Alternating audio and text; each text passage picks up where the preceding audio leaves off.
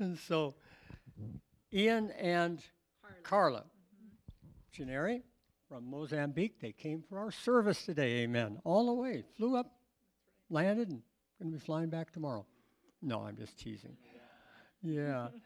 Actually, in all seriousness, I am blessed because I've known Ian since grade school.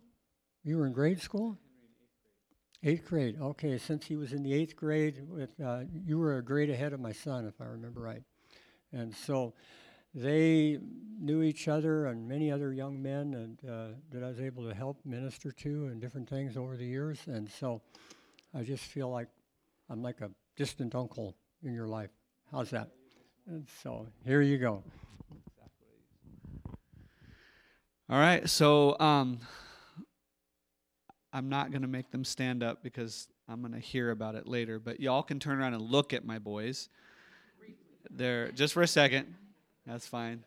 My oldest is Tobiah on the right. Gideon in the middle is our youngest, and Jaden is second born like myself. We together made the decision in 2013, 14, but we made the leap in 2015 as a family to head out to the continent of Africa, which was not the continent I thought I would be on. And Carla's known that she was going to probably be on that continent since she was 4 or 5 years old. I tried to persuade her to Japan, Australia, a lot of different places, but the Lord made it clear that if I had not married her, it would not have been Africa. And so I'm very grateful. But part of our story, and I don't want this to be missed today, I was really thinking about this. Thank you for that set list. That was an amazing set list, and I just really felt what the Spirit was doing. I had a feeling you changed a couple things in the last days or maybe a week, and so I'm grateful for that. That was definitely, I'll take full ownership that was for me. And, as we were singing, Nothing I Desire, that song is like, that's foundational for me here. I was just up the road when I heard that song for the first time at Aurora Heights Assembly of God. And I grew up here kind of like 7th grade on. I was 1 year in Kenai, and then the rest of the time I was here. So graduate 1996 Bulldogs, and grateful to be standing right here. This wasn't here. It was actually, most of what Henry did was out of his house, Pastor Henry. His son meant a lot to me. A lot of these people meant a lot to me. So to stand here and to hear the words and songs of some of the foundational things that move my spirit is a big deal. Like, I'm looking around, Clay was a pillar in my life through the ups, the downs. Like, hopefully he sees that with me too. Even seeing Amber was just like, there's just seeing Pastor Henry, seeing the Birdalls, Clay, getting to hang out with Clay, hearing those songs, Miss Matson, seeing Amber for a second. For me, that's like in my head, like pillars, even if it was just a moment. Because most of the time when I had something dynamic go down in my life at Aurora Heights or during those years, Amber was around. I can remember it in my head, her walking through the foyer or, something similar. When I was running cross country, playing basketball, track, it was most of the time, it was with Mary Glaze and Annie Birdall were within the unit, like running or going. And so I'd always see them. And it was like they were a safe place of all the families when I was either whatever, dealing with teenagers deal with in their head, at a race, in the moment, whatever, like I can look up and go, oh my goodness, in the crowd there were certain people that I just knew were safe. And that's what this place means to me, is that there's been a lot of struggle in my life here, but where I heard and where I encountered God was like within meters of here.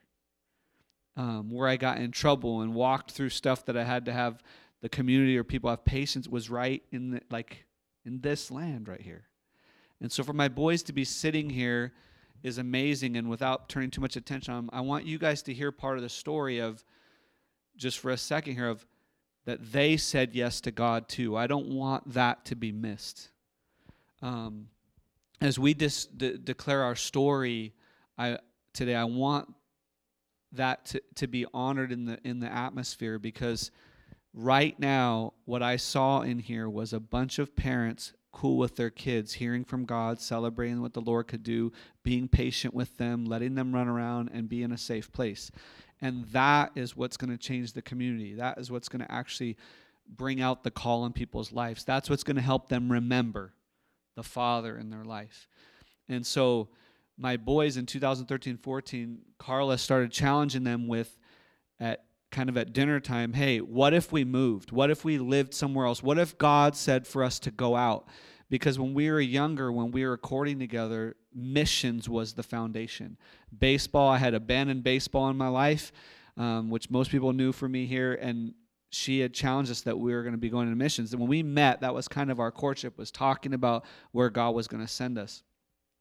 And then 15 years passed, and we thought the Lord had forgotten about us, and her nursing career and us having businesses, a baseball instructional school and financial service businesses and all this stuff happened, and then we just didn't forget. And in 2013-14, the Lord really started just breaking my heart and her heart again for the go, for the send out, for the all in. And she started challenging the boys in their heart, because we'd already started teaching them to hear from the Lord on their own. And that's what we're going to kind of focus in on today. The big message today is that for us, the gospel of the living is to hear him. When time began, he said, and God said. That's the first interaction with the planet, is that he's a God that speaks. Last night, someone was talking to us, and they were trying to weigh in on Abraham in their own life, but I think it was really good. But we miss sometimes that, yes, Abraham was obedient when he left his land, but the reason he left his land from an Eastern culture perspective is because the first time ever in all of the stars that he believed in, the moon that he believed in, the animism that Abraham believed in, was that God spoke to him. Get up and go. He had never had that happen. Ever. Why? His culture was very similar to the one I live in. They didn't leave their family. It was like Nikiski. You either go and never come back, or you stay. You know what I'm saying? And you're with your brothers and your sisters, and you walk through the junk, and you walk through the mess, and you watch the addiction, and you watch the cleaning, and you watch the healing. I'm so sad I don't get to see Kim Grimes' mom today. I'm bummed, but I was so glad you guys prayed over her. So sending Kim a message. I'm oh my gosh, I'm sitting here with the Birdalls, and it was so good thinking of you, because I love that. I think that's what I love about the land here, is that everyone's connected. But as you guys know, coming from living in small towns, you also hate that. But in the Eastern culture, that's how it continues to be in Africa. They don't leave 20 miles away from themselves. They may never be 50 miles away from each other. And so what we want you guys to hear today in this message is that he's the God that speaks. And he wants you to hear him. And we had taught our boys to listen to that. And in 2015, we made the decision to leave. Every one of those three said yes. We weren't going to leave. We weren't going to be, and we have no problem with other missionary families that do that, but we wanted to break that mold of 100 years ago, when missionaries went out, they didn't get to be around their kids and that suffering they went through because of sickness and disease and all that. But with technology, we knew they could say yes or no. And that's the season they're in. So if they seem quiet, they've become teenagers now, and they're transitioning from that call to their call. And that's hard. It's really hard. They don't say it. I see it in their eyes. I see it in their emotions, because sometimes we don't want to let go of that safe place and trust that we're still hearing him. The friends that I've gotten to see, other than Clay and Jackie, they're doing amazing. The other friends I've seen, that's what we bring to the table when we see them and we encourage them, is dude, you helped me hear from God. Don't forget you still can. And he hasn't forgotten you. You can hear him. He's still speaking to you today. And so what I want you to hear in this is the simplicity of that we're just like you guys. We're flesh and blood. There's nothing superior about what she's going to say or I'm going to say, just other than we said yes. And I haven't even communicated about slides. When we want the slide, we'll just like give you a thumbs up or say next. Is that cool? But we're flesh and blood. There's nothing different other than we heard God and just responded. I wake up every morning still not understanding the culture I live in. Like, I wake up every morning at 5, like it's so early, oh my gosh. And there's like a gazebo out front, that's the culture. And the culture there is when they want to talk to you, they come up to your front door and they go, Odie, Odie, Odie. And they just sit there. Like, they'll sit there for 4 hours until you come out. Odie, right? Alaska may be a little different. I was a little nervous walking up to my buddy Nate Connor's house. So I was like, I don't know what's going to happen. But in Phoenix, if you were to do that, to sit on someone's front driveway for an hour and call out, hey, they either think you're a solicitor, you're going to get a gun in your face. That's what's going to happen. But in Africa, that's the norm. And it's still frustrating to me. I'm so Western still. It's like, I'll be 4 steps in going, I'm going to read this guy the riot act. And the Lord's like, remember where you are. And I'm like, I can still choose whether to hear that or not. And so we're normal. I just want you guys to just hear that. Like, we still have the same emotions, the same feelings, everything. We still love to catch fish and eat it. Like, it's still the same. And so. When you catch it. Yeah, exactly. Well, I got one. So anyways, it's good to be here, but I wanted you guys to know that about my kids. They heard from God. That's why we're there. It wasn't just because Carla and I made a decision. It was all 5 of us. And if that's you in the room right now going, hey, which direction should I go? What's best for my kids? When we leave here today, I hope you're encouraged to just teach them to hear from the Father their self. And if you'll do that, I promise you, He'll be faithful to fulfill it, because I'm standing in the land. I'm standing in the land where He promised it.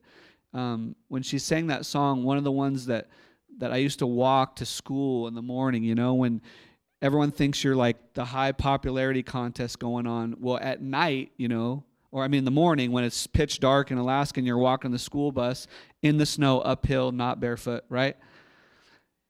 And you're freaked out about moose or bears or whatever, and you're alone, all of a sudden prayer becomes a thing. Like, we'll all admit it, or we won't admit it maybe. But I used to sing that song, I worship you, Almighty God. You guys remember the words? There is none like you. I learned that walking back and forth on Jan Lane in the morning, in the pitch black, and then when I would get to the school bus and Chris Edwards is there, I'd stop singing. But it was those moments in the land that I was learning to hear from God and learning to navigate the fears and all that stuff. And so that's all our family's done is when we went, we just wanted them to hear from God. That's what we've been wanting the people there to do. And so today, that's kind of the message is, what are you really hearing out of this? We don't want it to be about the mission and stuff. We want you to ask the question, Father, what do you want me to know about this, what's been said? And so hopefully we'll shine a light in the darkness on that, like the words say. So I'm going to let Carla introduce some of these slides, and then she's going to go ahead and go into her side of what she does. Next. I'm from Tucson, Arizona. I've been to Alaska once on a cruise ship with my mom, so it's a different culture for me too. So this is us about 7 years ago in Mozambique. We started in central Mozambique, and this is us. Actually, this is in Malawi, the neighboring country. For those of you that don't know, Mozambique is along the continent of Africa on the east. If you go look at the map. And Malawi is our neighboring country, and we also have colleagues and friends there and do a little vacationing there because it's by one of the biggest lakes there in Africa. Next. So we serve through YWAM, Youth with a Mission. Don't know if you've heard of them. A lot of what we do in our family is Mercy Care, Raphael Clinic. El Rafa, the God that heals, is a vision that's coming to pass. We're looking for $100,000 to build. We have land for that. So we're in the process of that, and that will house our palliative care for children under 5. In our area of Mozambique, we live in a province called Niassa. It's known as the Forgotten Province. To get a child to 5 years old is the goal. If you can get a child to 5 years old, their life expectancy nearly doubles. So that's the goal there. Discipleship and evangelism. I like to say we disciple in everything we do. Whether believer or non-believer, it's about discipling and reflecting in our lives. We don't always do it well, but when we mess up, we disciple on how to how to reconcile that. So discipling in everything we do, evangelism in everything we do. Community development, youth and young adult education. Our population is probably over 90% illiterate. We work with a people group called the Yao. There is a people group, the Yao in China, a Muslim group, but this is an African group called the Yao, mostly practicing what we call folk Islam, which is a mixture of animism with Islamic religion mixed in. So a lot of illiteracy, and everything is brought on the audio Bible usually. Leadership, again, in all areas. Next. Community development. I love this picture because people say, how do you develop the community? And it can be as simple as trash. So this is the hospital trash pit in back of the hospital here. It's not gated, it's not walled. On the right is when they asked us to build to secure it. So the kids would come and play in that during the day. During COVID, they would take used masks out and sell them after they washed them. So for me, my big, I know Ian, my big champion for the community and for the world is dignity. I think when we look at the cross, it represents dignity for all people, whether believer or non-believer. And that's what God's really showed me in the years, is bringing dignity in all areas to people. So that's community development. So when we can see people through the cross, no matter how ugly and messy they are, that for me is the key. So this is one area of community development. Community development. Next. Another thing we work on is identifications, getting people simply their ID cards so they can get a bank account, so they can do something more than in their little square radius. Sanitation, that toilet on the right is a toilet we, rehabilitated in the hospital. That one wasn't working. Water, we just recently dug 2 wells, one on our clinic property and one on another property. Our area is one of the least reached for water. So a lot of times, I'm always careful. I know in Alaska we're very political, in Texas, but a lot of reason we use vaccinations and things in other countries is because of sanitation. So in malnutrition. So if we don't vaccinate children, they die from common disease like diarrhea because they don't have the food and water source. So for us, water in like I said, taking care of children under 5 is a big deal. Housing, we do a lot of housing projects, which Ian just loves now, don't you, Ian? Building for special needs, orphans, widows. This bigger house on the left, we have a little girl, Rosa, with insulin-dependent diabetes, and it's been a miracle that she's stayed alive this long. So we built her a house to live in there. Ian, there with our 4 local colleagues. During COVID, we just fixed this big water tank, so we had water, clean water at the hospital for hygiene. This is me walking with the director of the hospital, the health director of the community, and my physician friend, just taking them out in the community to see what it's really like, to remind them of what they came from. That's our front yard there. Mm-hmm.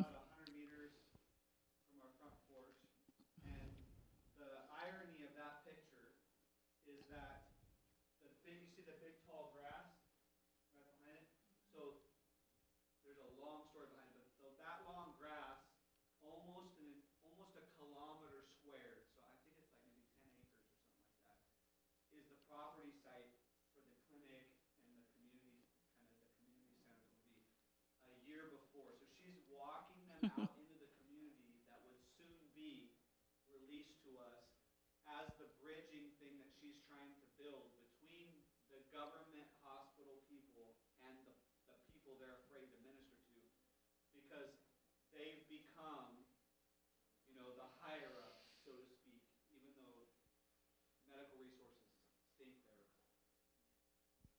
she's been the bridge. And that land they're walking towards is literally where it's going to be. Yeah. I That's don't know nice. that anyone has ever challenged those doctors to go out in the villages like that. Such an epic picture. It is, actually, now you say that. Housing repairs. People live in basic housing. In our area, it's mostly mud, brick, with plastic with grass roofing, so we have to replace that frequently. Some areas farther out where we go, it's simply grass huts they live in. Schooling fees, although Mozambique is more of a communistic, socialistic country, they used to have to pay for school education advancement. I have a colleague now, Kashusha, that was accepted to go to Perth, Australia for health school, so we're looking to raise $12,000 for him. I'm a huge advocate of, I do believe in child sponsorship, but what I've learned quickly in a war-torn country as Mozambique is to invest in the young adults that love Jesus, to disciple and minister to their own people. I think it's, I was talking to a friend of ours the other day who's ex-military, was in Afghanistan and Iraq, and something I told him I've learned from war is you gotta, missionary life is kind of like war sometimes. You got to get in and do what God's called you to do and equip the believers, equip the locals to take care of their own people in their own country. So that's really, what creates sustainability, I believe. Financial education. Ian does a lot of teaching on finances and how do you take $1 and live off of that and do that well. In business startups, we help people start tomato business, shoe business. We have a friend starting a rice business, again, for sustainability. Next. Youth and young adult education. These are two of our colleagues. This is Ferreira on the left and Samurai on the right. Cool name, Samurai. They do a lot of youth education in our villages, and that's their thing. If they ever want to build a school, I said, that's great, but that's your thing. So really empowering them to do what God's called them to do, and they do that very well. Ferreira's in a couple villages and does children's ministry. Samurai is finishing 12th grade and teaching English to some of the population, as well as Portuguese, and doing what we call Discovery Bible Study is the way we do Bible study. Next. Leadership, this is one of my great passions. On the left there is a colleague of mine, Sergio. He's from Chile, and he is with YWAM, also in Mozambique to the north. And after 5 years of prayer, we were allowed into the provincial hospital, which is 2 hours north of us. So Sergio's a physical therapist by trade. I'm a registered nurse. And this lady he's training there has been 20 years a physical therapist, but through prayer and a relationship now I've established with the hospital director, we were allowed to come in and teach about palliative care, dignity, and holistic approach to children born with cerebral palsy. So really, this is him starting a pilot program and empowering these Mozambicans to take care of their community. On the right there is my doctor friend in the middle, the one I was walking with in Mandimba. He now is in the provincial advancing his career. He offered his time to come down and train on this ultrasound we shipped in 3 years ago that was sitting around, and I was able to bring in some technicians from Malawi to fix the ultrasound. And my passion will come. I'm an introvert and I hate being up here, but some people look at that and I said, I need $3,500 to bring training in this ultrasound. And then nobody gives. And then I started to realize, oh, but for me, this symbolizes life. Our maternal mortality and infant rate is in the tank, simply because we can't get a basic ultrasound for people. So he came in and we got it fixed, and now he's doing some training to the local doctors and technicians on how to use ultrasound and identify basic things that we can intervene with. So for me, that's a huge victory in the last, especially 3 years. Next. Ian will touch on discipleship and evangelism. That's a baptismal Ian built in our front yard in our largely Muslim community. So that's a great thing, Ian. Next. So advancing the kingdom, music, Ian and some friends, colleagues writing songs in the dialect of the people we minister with and are friends with. Bibles, getting the word of God into believers' home, which is usually audio, like I mentioned. One audio Bible sadly costs $40. Can you imagine? How many Bibles do we have on our bookshelves, right? To get a Bible in their hand, $40. groups, just sharing the word of God with neighbors, individuals, finding people of peace to share with. Discipleship training schools is a bigger YWAM for those that can read and write, and training and teaching, always equipping and sending people out, equipping and sending out. Just got our first motorcycle on the team, and two of those guys that she was talking about took like their first selfie on the motorcycle in the village. And yesterday, I was like, whoa, this is different. So, yeah, Advancing the kingdom. going out, even with their cameras. Next. So this is my area. Basically, I worked over 20 years in America as a nurse in many areas, transplant, kidney, liver, pancreas, diabetes. I was already sitting there thinking of your friend and all those. And then I did homeless care for addicts. I was a director of nursing at Circle the City in Phoenix, which is the largest homeless respite center in the country. Basically, I just took that and moved to Africa with those skills. So on the left there, we have little Shukrani. He was born with cerebral palsy, and his little walker there, Ian had welded at our local welders because we don't have access to walkers, wheelchairs, those kind of things. So we found a way to do that. He's 8, and he's probably about the size of a 4-year-old. But when I met him, he couldn't even crawl. But now he's walking with a walker. He's a smart little guy. On the right there is me with my friend Amadou, who I'll share a little bit more in the next slide. Next. So what is palliative care? What does it look like in Mandimba? Palliative care really is for those with chronic illness or end-of-life disease. And the end point of palliative care is hospice care or end-of-life care, which is very new in Mozambique. I started in central Mozambique. There's only one other person in Mozambique doing this kind of care, and that's my colleague and friend in central Mozambique. So what we're doing is we've started a small, very small, that's my team on the left. That's Kashusha walking with a local government nurse that we just partnered with to take over while I'm gone. Again, sustainability, quickly bringing in locals. She is an ex-Muslim, background believer, and Catholic, but she's got the heart. So again, discipling her. I know people say, you're crazy. She's not a believer. How can she do your work? But you identify those people of peace and partner with her. 4 years, ripping our hair out, trying to yell at people at the hospital to get into her life enough that she saw Carla. That was just a couple weeks ago.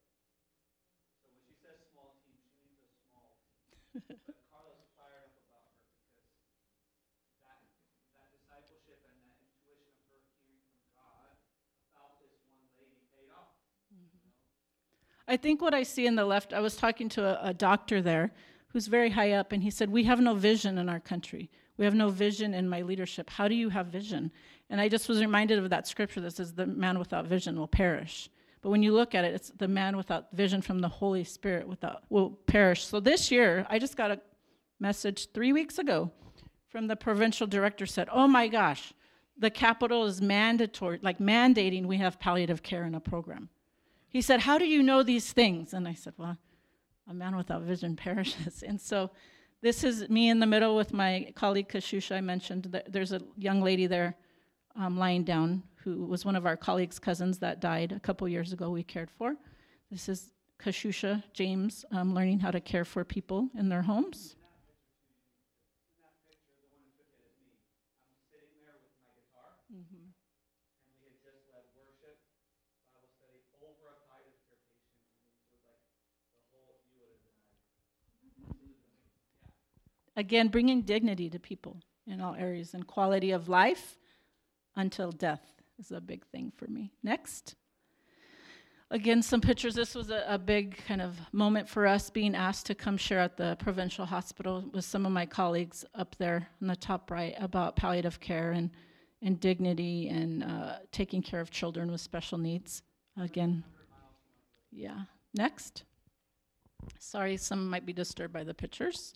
But another thing I do on the top right there is I advocate for other missionaries and people in the district. So they'll call me, somebody's sick, a child may be dying.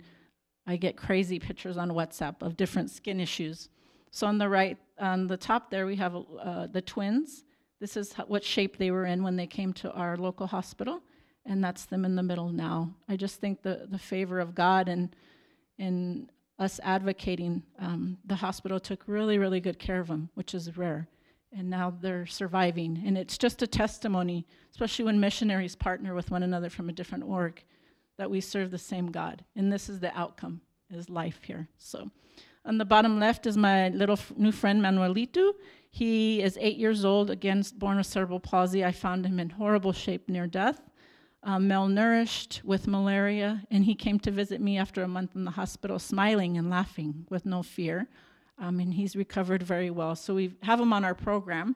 So what we do on our program is, depending on their needs, we visit them once a week, especially if they're a cancer patient, or maybe once a month. So this is Alex. He was in a horrible, horrible car accident in Malawi with a traumatic brain injury. I met him in very, very bad shape, and now he's walking with a stick, and we've got him a wheelchair. I hired a retired physical therapist to work with him. And so now, actually, he was in a very lonely state. His sister takes care of him. So I have some audio Bibles, New Testament in his language, and I handed that to him. And I think one of my biggest encouragements is when I came back the next week, he said, Isa's real, Jesus is real, and nobody's ever shared him, he said. And when I was listening to the audio, you and Kashusha and your friend Janet, you do what this Isa does. You do what Jesus does. Like, you help the sick and you love people. So now he's a believer in leading Bible studies at his home.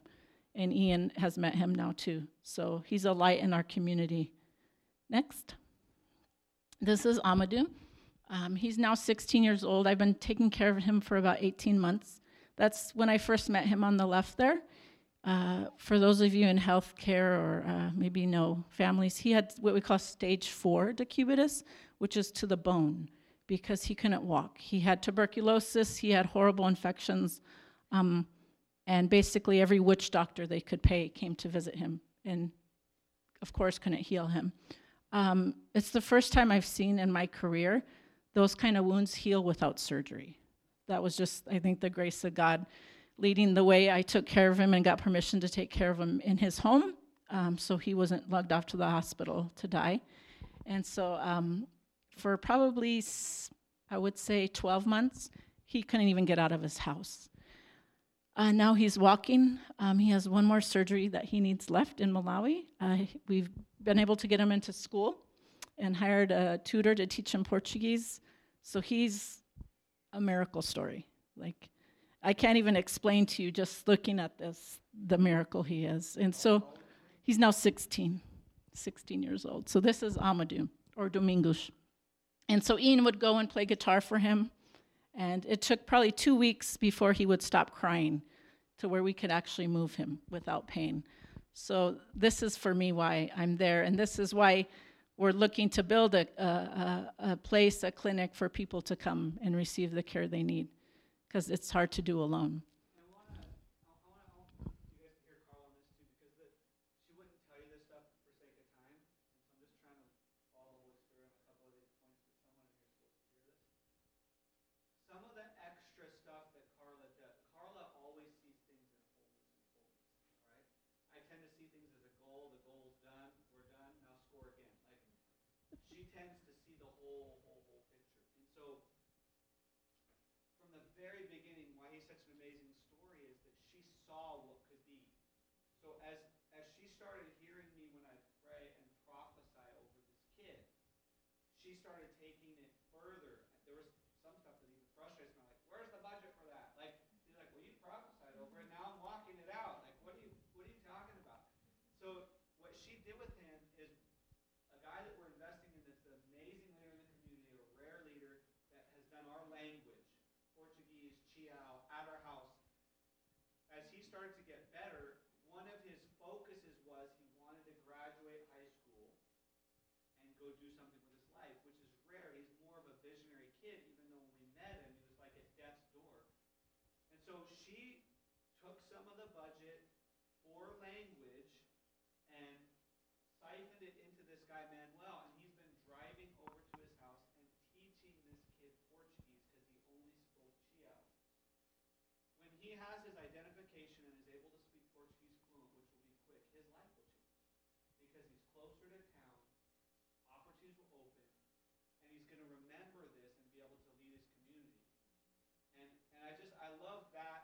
think this group needed to hear that. And so that's why I wanted to say it's not just the health portion. 2 days a week, there's a guy coming and teaching in Portuguese every single day, or every single week, because she saw the fullness of what needed to happen in his life. No, I appreciate that. That prompts me to read this. I think sometimes it takes me a while. I grew up Catholic, Hispanic Catholic. My friends were from Mexico. But one thing when I really hear from God, I grasp it. So when I used to pray, like, God, give me the eyes to see people the way you see them, and he does it, then I grab onto that. And so when I see people like Amadou, and maybe it's the mother in me too, I see what he could be, what God created him to be, but that goes back to dignity. Because if I look at some of these leaders I work with, these male domineering leaders, if I look at them with any other eyes, right, I become angry, I want to, whatever. So if I continue to look at people through the eyes Jesus did, and with dignity, in a war-torn country, it's a big deal. But this verse, I had an open vision, which I don't know, it's a long story, but about 10 years ago. But the one verse that I've really learned in the last 5 years is in Psalm 45, 16 through 17.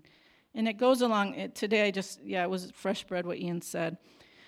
Psalm 45, 16 through 17 says, your sons will take the place of your fathers. You will make them princes throughout the land.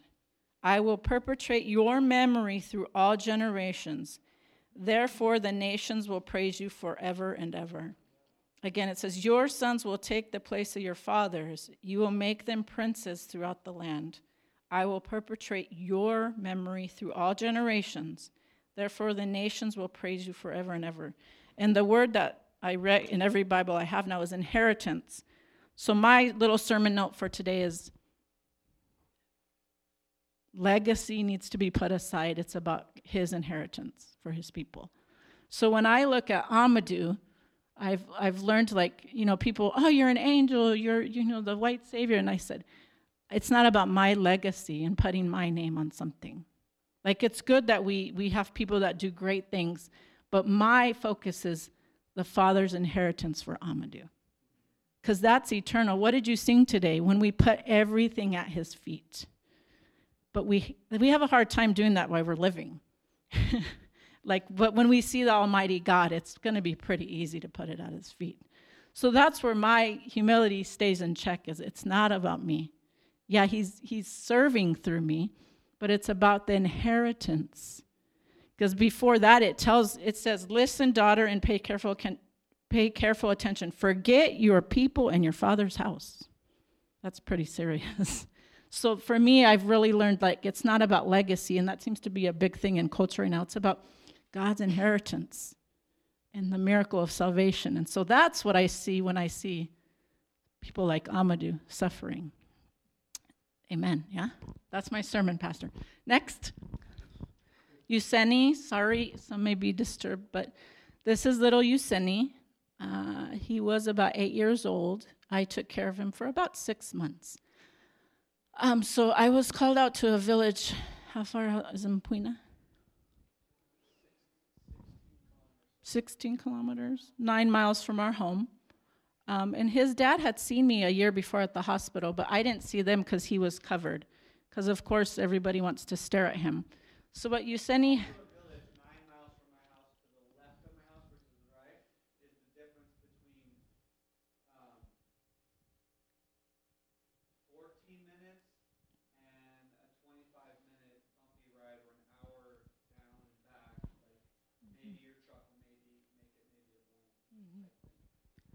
Yeah, and today what I really want to show is, like, just testimonies and be a voice for the voiceless, like Yuseni.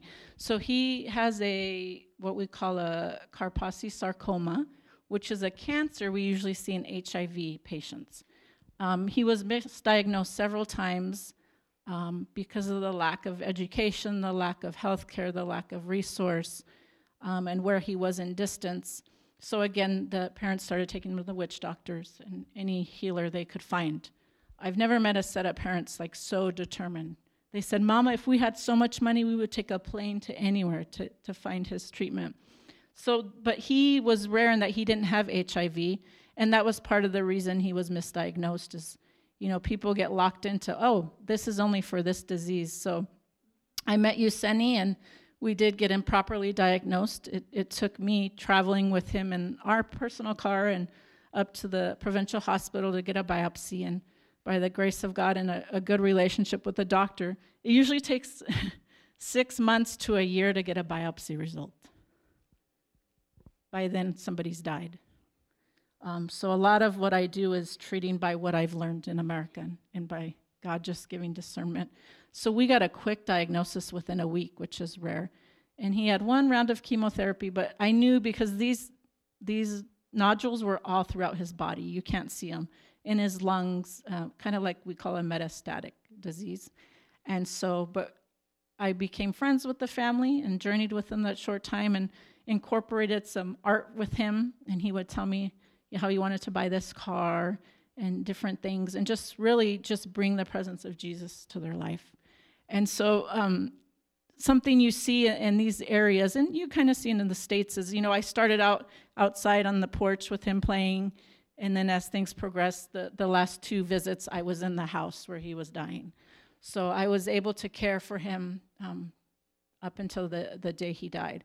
So why I show this is it incorporates everything about palliative care, about dignity, about being Jesus to people for me. And what came out of this is now we have several Bible study groups in his village just because we brought the presence in caring for somebody that was basically an outcast. And so I'm still connected with his family today. So he's really the reason why some days I just want to quit and I don't because of this. So what Ian talked about, my approach, maybe it seems a little bit more humanitarian, but say when I bring in an ultrasound, I don't just donate the ultrasound. My vision is to train people and empower people to use that ultrasound for dignity and life. So that's my little buddy Yuseni. Next. This is my friend Kashusha James and one of our colleagues from Holland, Daniel, and what we're doing there is drawing up the plans for our health center. Next. And this is some daily life, and I will pass it over to Ian. Thanks, babe. Amen. You did fantastic. I got her to actually speak for 30 minutes. That's amazing. Thank you, Nikiski New Hope, for allowing that freedom for her. So she went into that village to meet with Useni, and what ended up happening was the chief of that village was walking with James, who we also call Kashusha, and you'll see here in a minute, and he basically said, would you disciple me too? Which in a Yao village like that, it's really rare for them to you usually have to have about a year-long relationship with them, walk with them, be there. Really, you're just looking for the permission to go in. And so James went, took some of our colleagues who you'll meet in the next slide, and that's what happened. It ended up being the exchange of life for death. And we see that a lot. You guys know that when someone dies in your life, I want you guys to hear this, the justice of God demands an exchange. I don't say that very often, but I felt that rise up in me. Someone in this room needs to hear that. That should be a big encouragement. Because a lot of times the justice that we see and that we want on the earth tends to be a little bit more, he took a life, so we take a life. But after Christ and the new covenant, because of death, there is now resurrection. The justice of the kingdom, when life is taken, justice demands an exchange. And if you reconcile that with the Old Testament, it actually demands an exchange of 7 times what was stolen. Well, that's easy. How do you? That's another sermon for another day. Maybe if I come back to Alaska, we can speak on kingdom justice. But I just want you to hear that. That's Tammy. Hey. It's so good to see you. I was like distracted, like, oh, you did come. Oh, that's good. And so the exchange here was that there's now 5 groups So there's 2 in the main village. There's 3 more, and then I got a picture. I don't know if you got the message from Salvador last night, but a new group on top of that this week after they went out. And some of that is just because they've been able to be aggressive, on the motorbike instead of walking 12 miles or 24 miles round trip plus bikes or whatever. And so they're utilizing what's happened and they're reaching out. But really, I know it's because of that exchange with Yuseni in the spirit. And my 4 guys do too. So these pictures are, we say everyday life, they almost seem like they're too perfect, like they're set up. But I promise you, these are just moments we captured, some out of boredom, literally. When she was talking about me helping build the houses and stuff, because the Lord told me 2 years ago I'd have to start helping build the mud houses and stuff, which I am not a foreman, as Clay knows. I'm like, it wasn't super fun, but that meant a lot of days with my truck, bricks in the truck, driving back and forth, letting the villagers have work, and the kids would just like come up to the truck and just stare. Like, they love being around the Azungu, And so they would like stare at the truck, and I'm in the truck waiting, not wanting to get out. And though I'm really a kid person, I love being with them, I know what's demanded once you step into that energy-wise. And so a lot of times I'd be sitting in the truck just like thinking up the next day or whatever and not really wanting to invest in the kids. And the Lord had told me, Ian, you have time for them. And you're crossfitting, and you've been like, you have the strength for it too. So you can like lift them up and chuck them around and I realized that. And one day I was like, I'm just going to bring the guitar with me. And what that ended up doing was, that was an actual picture. I don't remember, maybe Tobiah took that. I don't know who took it, but it ended up being where I started writing music in their dialect. And that's been what has actually helped like push through the movement we're seeing. What's led to me digging a hole in my front yard, which the Muslims love to baptize people, I'm sure. Hopefully that. And then this is our front porch. This is Asan and his wife, Rose. He was like kind of the first disciple. He was in the baptismal tank in that picture in the yellow shirt. And this is his brother, Isa, which is the word Jesus. Because when I disciple people, I get Jesus on my team. And he actually is a rascal. It took a while. And then that's maybe a block and a half from our house in distance, the one with the gals at the top with Carla. She was actually Carla's first palliative care patient. She had leprosy, or has leprosy, I guess we could say. And Carla's been helping maintain her life. So we built her a house in our village, which was 2 kilometers away, so that she could be with her daughter, who takes really good care of her. And then this is a Bible study at about maybe 200 meters from our house off to the right. It's all within a rock's throw, a long rock's throw for some people. You can go to the next slide. But it started with these 4 guys, all right? So we were in Mozambique for 2 years in the central part of Mozambique, and while we were there, God was preparing us to go. We didn't think we'd leave. We were working with the Shona people, and we never thought we were going to leave. And we were actually gearing up that we might even move into the village. We were on a base, like a proper base. It was in a village, but we were on a proper base with people. And the boys were starting to feel a little claustrophobic, and we were feeling the spirit like we might move out. And as that happened, Carla had been working for 6 months in palliative care with her colleague because they went on furlough, and they were so kindred. Carla actually helped build up her ministry for her with her local colleagues. And then when she came back, the Lord called us to the north and kind of gave us a call within the call because of something that happened with a Muslim family in our central local area, and we really felt a calling to this Yao people. Now, these 4 guys are actually not Yao, they're Makua.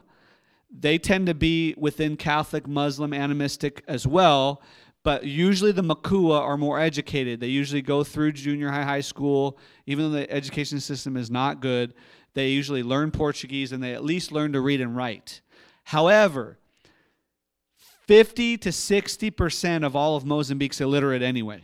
the whole country. So they're still rare. And the reason why they could read and write so well and speak a little English was because Peace Corps had come in. And so they knew Peace Corps since they were 10, and they plugged into those systems close by the house. And I'm grateful for that today, because I was going crazy the first 2 years in the North Village, because I was only basically learning language and through charades trying to figure out how we were going to meet with people, this Yao people group. And the Yao people group are 3 million people throughout Tanzania, Malawi, some in Zimbabwe, and Mozambique. And in our area of Mandimba, if you were to go maybe in a 300-mile square radius, there's at least 500,000 Yao. And so that you can understand a small portion of what their culture is like and how entrenched they are in my grandma said, my grandma said, my grandma said. We're on a border town. Our house is in the bush, but it feels like it's in the bush. But we're actually only about 7 miles from Malawi. So there's one border town with one gas station, and then it's 100 miles in any direction to get what you need. So we're grateful for that. But if you go down the 3 miles into town, a lot of people speak Portuguese and Makua. If you go 4 steps past our village, it's completely Yao for 100 miles. And nobody speaks Portuguese and nobody reads and writes. It's that dramatic of a difference. So my Portuguese, Juan, my Portuguese is failing right now. Big time. I'm Unigueche Tachiao. I only speak the dialect now, really, because the Portuguese isn't getting used. Well, these guys came into my life because one of our guards said you could go down to our village, our Makua village, and you can share the word of God. And so our cars at the time were horrible. And so I started riding a bike 12 kilometers, about 6 or 7 mile round trip to their village and back. And Samurai and Salvador took me under their wing, and I took them under their wing, and they were hungry for God, really hungry. And we started translating through English and Portuguese into Makua, so like three different languages, these Bible studies. And what ended up happening was those two, the Lord just changed and wrecked their life. And as they were getting changed and wrecked, James came into the picture from about a mile away in town. And Ferreira came in 1.5 years after that. They were all together at some points, but really it came... Samurai ended up being basically the son of the chief in that village. I didn't know that when I was discipling it, and our group started to fall apart a bit. And Samurai came up to me and said, my uncle, my great uncle said, I want you to disciple me. Again, rare. So I went and did that, and that's what caused the explosion amongst them. And then as I was discipling these guys, back and forth 3 days a week by bike, they started to feel the call of the Lord in their life. And about 2 or 3 years in is when I introduced them to who YWAM was, because I felt the Lord say, there's going to be 2 at a discipleship training school. And I didn't know which 2 were going to say yes. And it ended up being, what was the first year was Kashusha Salva, right? And then it ended up being Samurai Ferreira the next year. And so they started going out after this, and their goal was they wanted to reach the Yao, which was a big deal because the Makua and the Yao, they intermarry, but they don't get along real well because one sees themselves higher than the other and one's more educated type thing. And they felt, because of that chief, right before he passed, he saw the shift in the chief's heart. They all felt the call and said, we got to go clean up the blood on the land. And so they ended up becoming our local YWAM team. They've gone through discipleship training school. We helped raise the funds for them. They speak English, Yao, Makua, and James is the guy that helps. He ends up being the guy that's had the medical call in his life. Salvador is an amazing evangelist and willing to go. Samurai and Ferreira ended up being education. So within the 4 guys, we actually met, almost all of the 7 mountains that we were trying to focus on a community, and we really had nothing to do with it. It was just we were available, and God was gentle with me and found a couple guys that could speak English a bit, so that I could actually do something and not just sit in the village and feel like I wasn't doing anything. All right? And so I want to finish with this. If you can go to the next slide. There's a question up there. All right? What ended up happening through this is that when they were established, the Lord moved. I had been going on prayer walks every Friday morning down that road to Yosemite, and just waking up and asking the Lord this question. How many of you guys, if you struggle with prayer, a lot of it's because you don't know what to pray, right? The disciples did too. The only thing they ever asked of Jesus was, can you please teach us to pray, right? And so what I learned in that process was I don't need to pray anything. What I need to do is listen. And I asked one question, Father, what do you want me to pray for the Yao? And I started praying his heart. And in one of those encounters, he said to me, it still hits me. So I'm out in the bush running, kind of having a pity party for myself, and I asked that question. What do you want me to know about Mozambique, and what do you want me to pray for the Yao? And he told me, it was crazy. He says, the flood is coming. And I'm like, okay. Like, do I got time to get out? Like, because I live right in front of a river, and that river floods. And so I'm like, and he said, the flood's coming. And no one's getting out of it. And I'm like, okay, I think you mean the Yao. It's their time. And it was like, yeah, there was a confirmation. That's what he meant. And then I said, well, what do you want me to do? And silence. Just like the talk I had with my friends last night. Because that's what we do in the West. What do you want me to do? Obviously, you told me this is what's coming, so you got to do something, right? Man, we're doers, aren't we? Like, got to do something. So then it was quiet, and I'm like, dude, I about fell on the ground running when you told me this, and now you're quiet. And then I realized, okay, ask a different question. So I said, what do you want me to know about this? And he said, he said, no one's going to get out of it. And I said, so what do you need from me? How can I partner with you in this? And he says, I want you to push them in. I'm like, I could do that. I'm good at that stuff, right? I want you to push them in. And it's so funny when you wait on the Lord like you just want to listen. If you just want to listen, he puts you in the place that demands uncomfort so that he'll be the comforter, but he also puts you in the place where he can protect you the best. If he had told me that while I was living in Jordan or Iraq, I promise you I'd be dead already.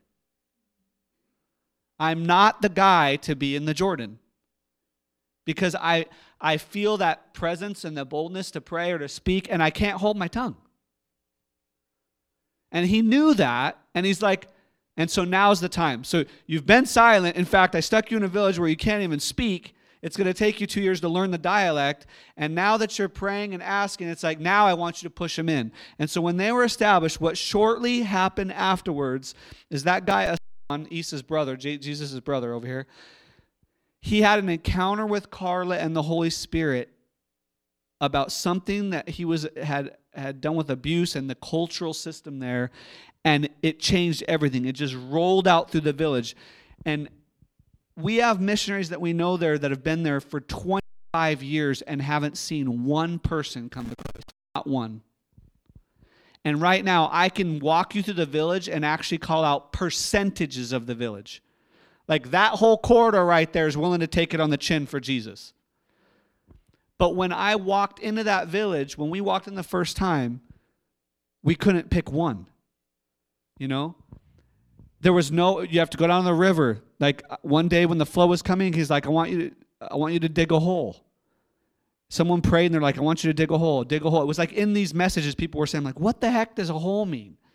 Right? And then Gideon has a vision, or we were hearing from the Lord one day, and he has this, I don't remember what it was, you drew something, or it was a vision about a bunch of people in the front yard getting baptized by our family. And then all of a sudden it hit me. I was like, okay, they're going to think I'm the crazy Azungu again. I'm just going to dig a hole in the front yard. We're going to fill it with water and see what happens. It works in the West, like slip and slide. And might as well, right? 6 months later, there's like 50 people, husbands and wives in the Yao culture, baptized, you know? And they're the ones now that are 3 and 4 generations deep. On Sunday and Monday, I meet with them, but pretty much it's these 4 guys and the Yao that I've given the permission. These guys can't even read and write.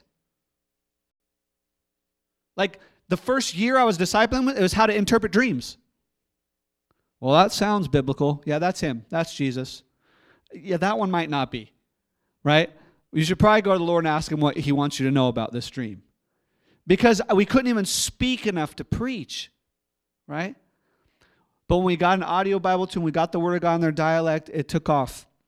And so I want to wrap up with this thought, this question, all right?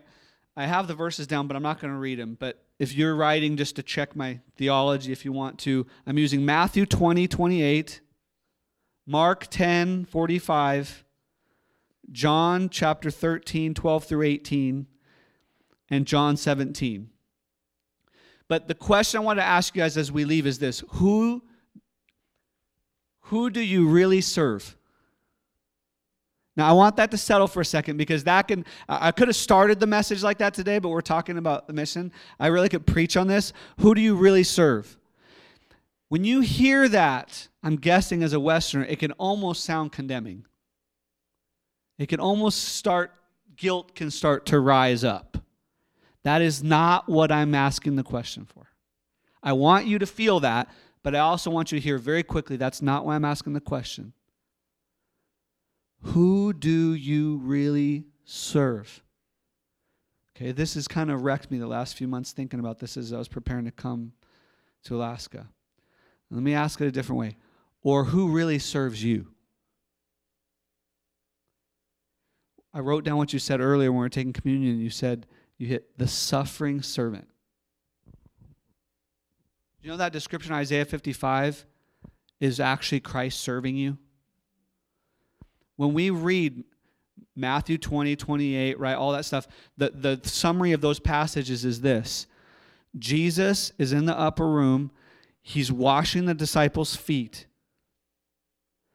All right, he gets to Peter. We can all laugh when you even hear the word Peter, right? Because he was funny. Like, he said everything we wanted to say. And that's why, guess what? That's why Jesus talked to him the most. He said some dumb things, but he was confessing honesty. And do you know that the Father doesn't work with untruth? He won't. He'll let you sit for 10 years out of love. 15 years, because he doesn't want to say something that he doesn't believe about you. He'll let you say it all day long. And Peter was just like, he would just say it. And he's like, okay, I can work with that. Let me tell you actually, knucklehead, what I really meant by that, right? And so Peter's like, you can't wash my feet, right? And Jesus is like, if I don't wash your feet, you have no part in me, right? And we see it as, a lot of times in the West, as this service Jesus did. But I really want you to hear this question. Who do you really serve? Peter goes, well, then wash all of me. He's so funny. Peter is hilarious. Right? He's up on the top of the mountain in Matthew 17. He sees Elijah and Moses with Jesus, the glory of God on him. He's like, dude, did you use Tide? It's so clean. He's like white, right? And Peter's like, that's why I was so like clueless about building houses for a while. I was like, I know this isn't God that's saying this, but he didn't stop me. Peter's like, we should build 3 houses, one for each of you. And he doesn't even get it out of his mouth, and God's like, dude, you missed it. This is my son. Listen to him, right? And he has to remove Moses and Elijah. They disappear because Peter's clueless, right? They're up there for Jesus. They're not even, and it's so funny. And so Peter's like, wash all of me. And Jesus is like, dude, if you're clean, I don't need to give you a bath. But you're not going to understand why I'm doing this, but later you will, right? He also is walking with them in these other passages I mentioned, and he says to them, you know, the Gentiles, the people that are outside of our community, lord over you, their authority. But with you guys, it shouldn't be that way. You should be servants to each other, and the greatest among you will be your servant. For, everyone knows the passage, let's say it. For the Son of Man did not come, what? Say it. He didn't come to be, it's hard to say, isn't it? What did he come for? He came to serve. This rocked me a couple months back as I was reprocessing. I'm like, I don't serve Jesus. Now, how many of you old schoolers in here are like, okay, you're getting close on, like, bear with me. You don't serve Jesus. Can we just get an amen on that? You can't. It's impossible. He says it over and over. I give you 4 passages right there. Check this out. John 17, he seals up the deal right before he dies and says this in John 17. It's like 3 verses. This is so good. The high priestly prayer. When Jesus had spoken these words, he lifted up his eyes to heaven and said, Father, the hour has come. Glorify your Son, that the Son may glorify you, since you have given him authority over all flesh, to give eternal life to all whom you have given him. And this is eternal life. It's really simple. You guys ready for this?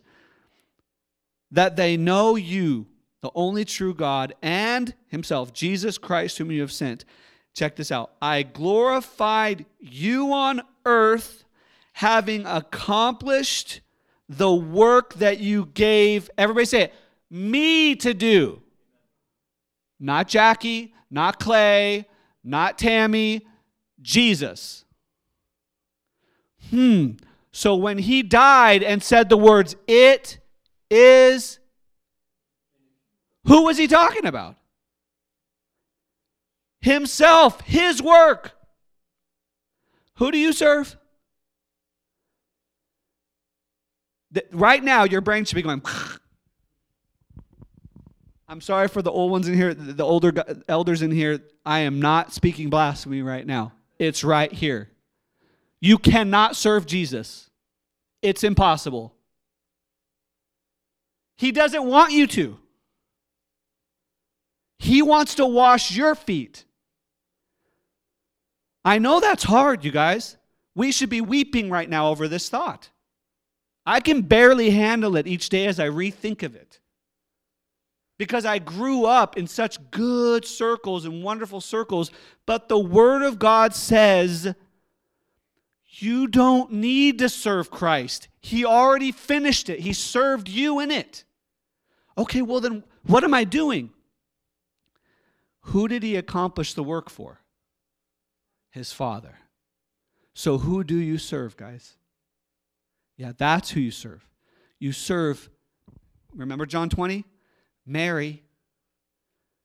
I love that passage because the guys are up in the upper room afraid. The tough guys. Peter and John had run down to the cave, saw the linen, saw everything. John made sure everybody knew that he beat Peter down there, right? And then he runs back, scared. Locks the door, John 20 says. Meanwhile, Mary's at the tomb like, I don't want to leave. And she's the one who gets to see Jesus, of course, because she didn't run away in fear. So they're sitting up there, and Jesus in his humor, because he's amazing, the doors are locked. He walks through the door, right? He walks through the door. Says, peace be with you, shows him his scars and stuff, and it says the disciples were happy. Yeah, no kidding, because he's not a ghost. But what's so funny is he walked through like a ghost. Jesus is funny. Right? In our culture, in the Yao, they get that. Because everything's about cheapy, about darkness. The word we use all the time, you said, we speak life. Ms. Bertolus, said, we say that all the time in the village now. We say, woo me, woo me. the greeting there is asigali shenene. Stay with health. I don't say that. I say asigali niwumi. I say it with life. I've taught my disciples to say it. Because everything fear-driven is darkness, and it's fear-driven about death in that culture. Well, same with these guys. So what does he say? Peace be with you. Shows them the thing, and they're happy because he's not a ghost. He's not a demon, which is exactly how it is with our disciples. But what he says is, as the Father has sent me, I'm sending you. He says it right afterwards. And what did he say to Mary when the guys ran? He says, tell your brothers, your scared little brothers, tell them, I'm going to be with my Father and your Father, with my God and your... Who do you serve? You serve God the Father, and Christ, I know this is hard, serves you. And he wanted it that way. But what's amazing about that is you can't accomplish and complete the work unless he does. So unless we humble ourselves like Christ, in Christ, through Christ, we can't even receive the service he's giving us. Does that make sense? And so, can you accept that Jesus has finished his work and now serves you? I don't know. That could be a journey. It's one for me right now. So that you can serve the Father and others in the work he's given you to accomplish in Christ Jesus. And what is that work? That's the question I want to ask you guys as we pray and leave. What is that work? So this question today, I want you guys in a minute to just close your eyes. I'm going to pray for you right now. And ask the question, what is the work you want me to accomplish? Father, how do you want Jesus to serve me in that? And then I want you to ask, what do you want me to know about that through what Ian and Carla said today? If that connects with us, and you want to pray and partner, great. If it encourages you to actually allow Jesus to serve you in what you're supposed to accomplish, may it embolden you today. Not far from here, in 1997, I flew back here, was on an altar like this. I fell on my face, and I started praying, Father, I'm not going to leave here until you bless me. I had seen my youth pastor's son, my good friend Bo, up there before me. I'd seen his life get wrecked, and things were changing for me, and I ran up to the altar, and I'm telling you, I was there a long time weeping and praying, and the lights went down, and the doors were being locked, and two faithful men and women of your community went up to me and laid their hands on me and gave me two words. They told me music, which I had never heard, which happened later. I became a music missionary, a songwriter, which I believe was a mantle my dad had left at the altar. And they gave me the word Father, which at the time I thought, okay, cool, I'll be a father. My dad was such a good father, I was afraid of being one. A lot of people are afraid to be a father because they never had one. I was afraid of one because I had such a good one. But what I found out actually what it meant was that everywhere I went in Africa, everywhere, they were going to greet me, hello, Baba. Hello, Baba. Baba Ian, Baba. Hello, every day I hear the word Baba 150 times. How many of you guys know the word Baba comes from the word Abba? It means father. So, at an altar, a Nikiskiite mom, who y'all know here, because their son is in Japan, laid hands on me and said, I hear the word Father. And I believed it.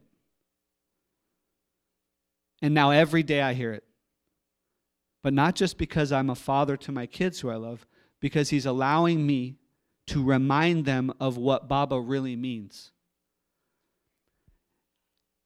And then I remembered that when I was really, really young, like baby young, my dad had a nickname for me. And so I called him to confirm it. Dad, what was that name you used to call me until I was 5? Oh, I called you Baba all the time. Are you kidding me? You were prophesying the same word Jeannie Carter prophesied over me and the same word I was going to walk in if we just listen. So close your eyes. Please. I know I don't want to force you to close your eyes, but close your eyes. I'm going to pray for you. Just ask the Lord, what do you want me to know about the work you have for me? What do you want me to know about that? Father, I pray that you'd open up the hearts and the eyes, the ears of these precious ones here, and do what you did for me all those years ago, that you would help them to hear what you want them to know. Not what they need to do, but what you want them to know about it. Holy Spirit, come and rest your promise on their heart and release the service of Christ into their life, that they might be emboldened to fulfill what God the Father has done through them already, if they'll just walk it out, since the foundations of the earth. In Jesus' name.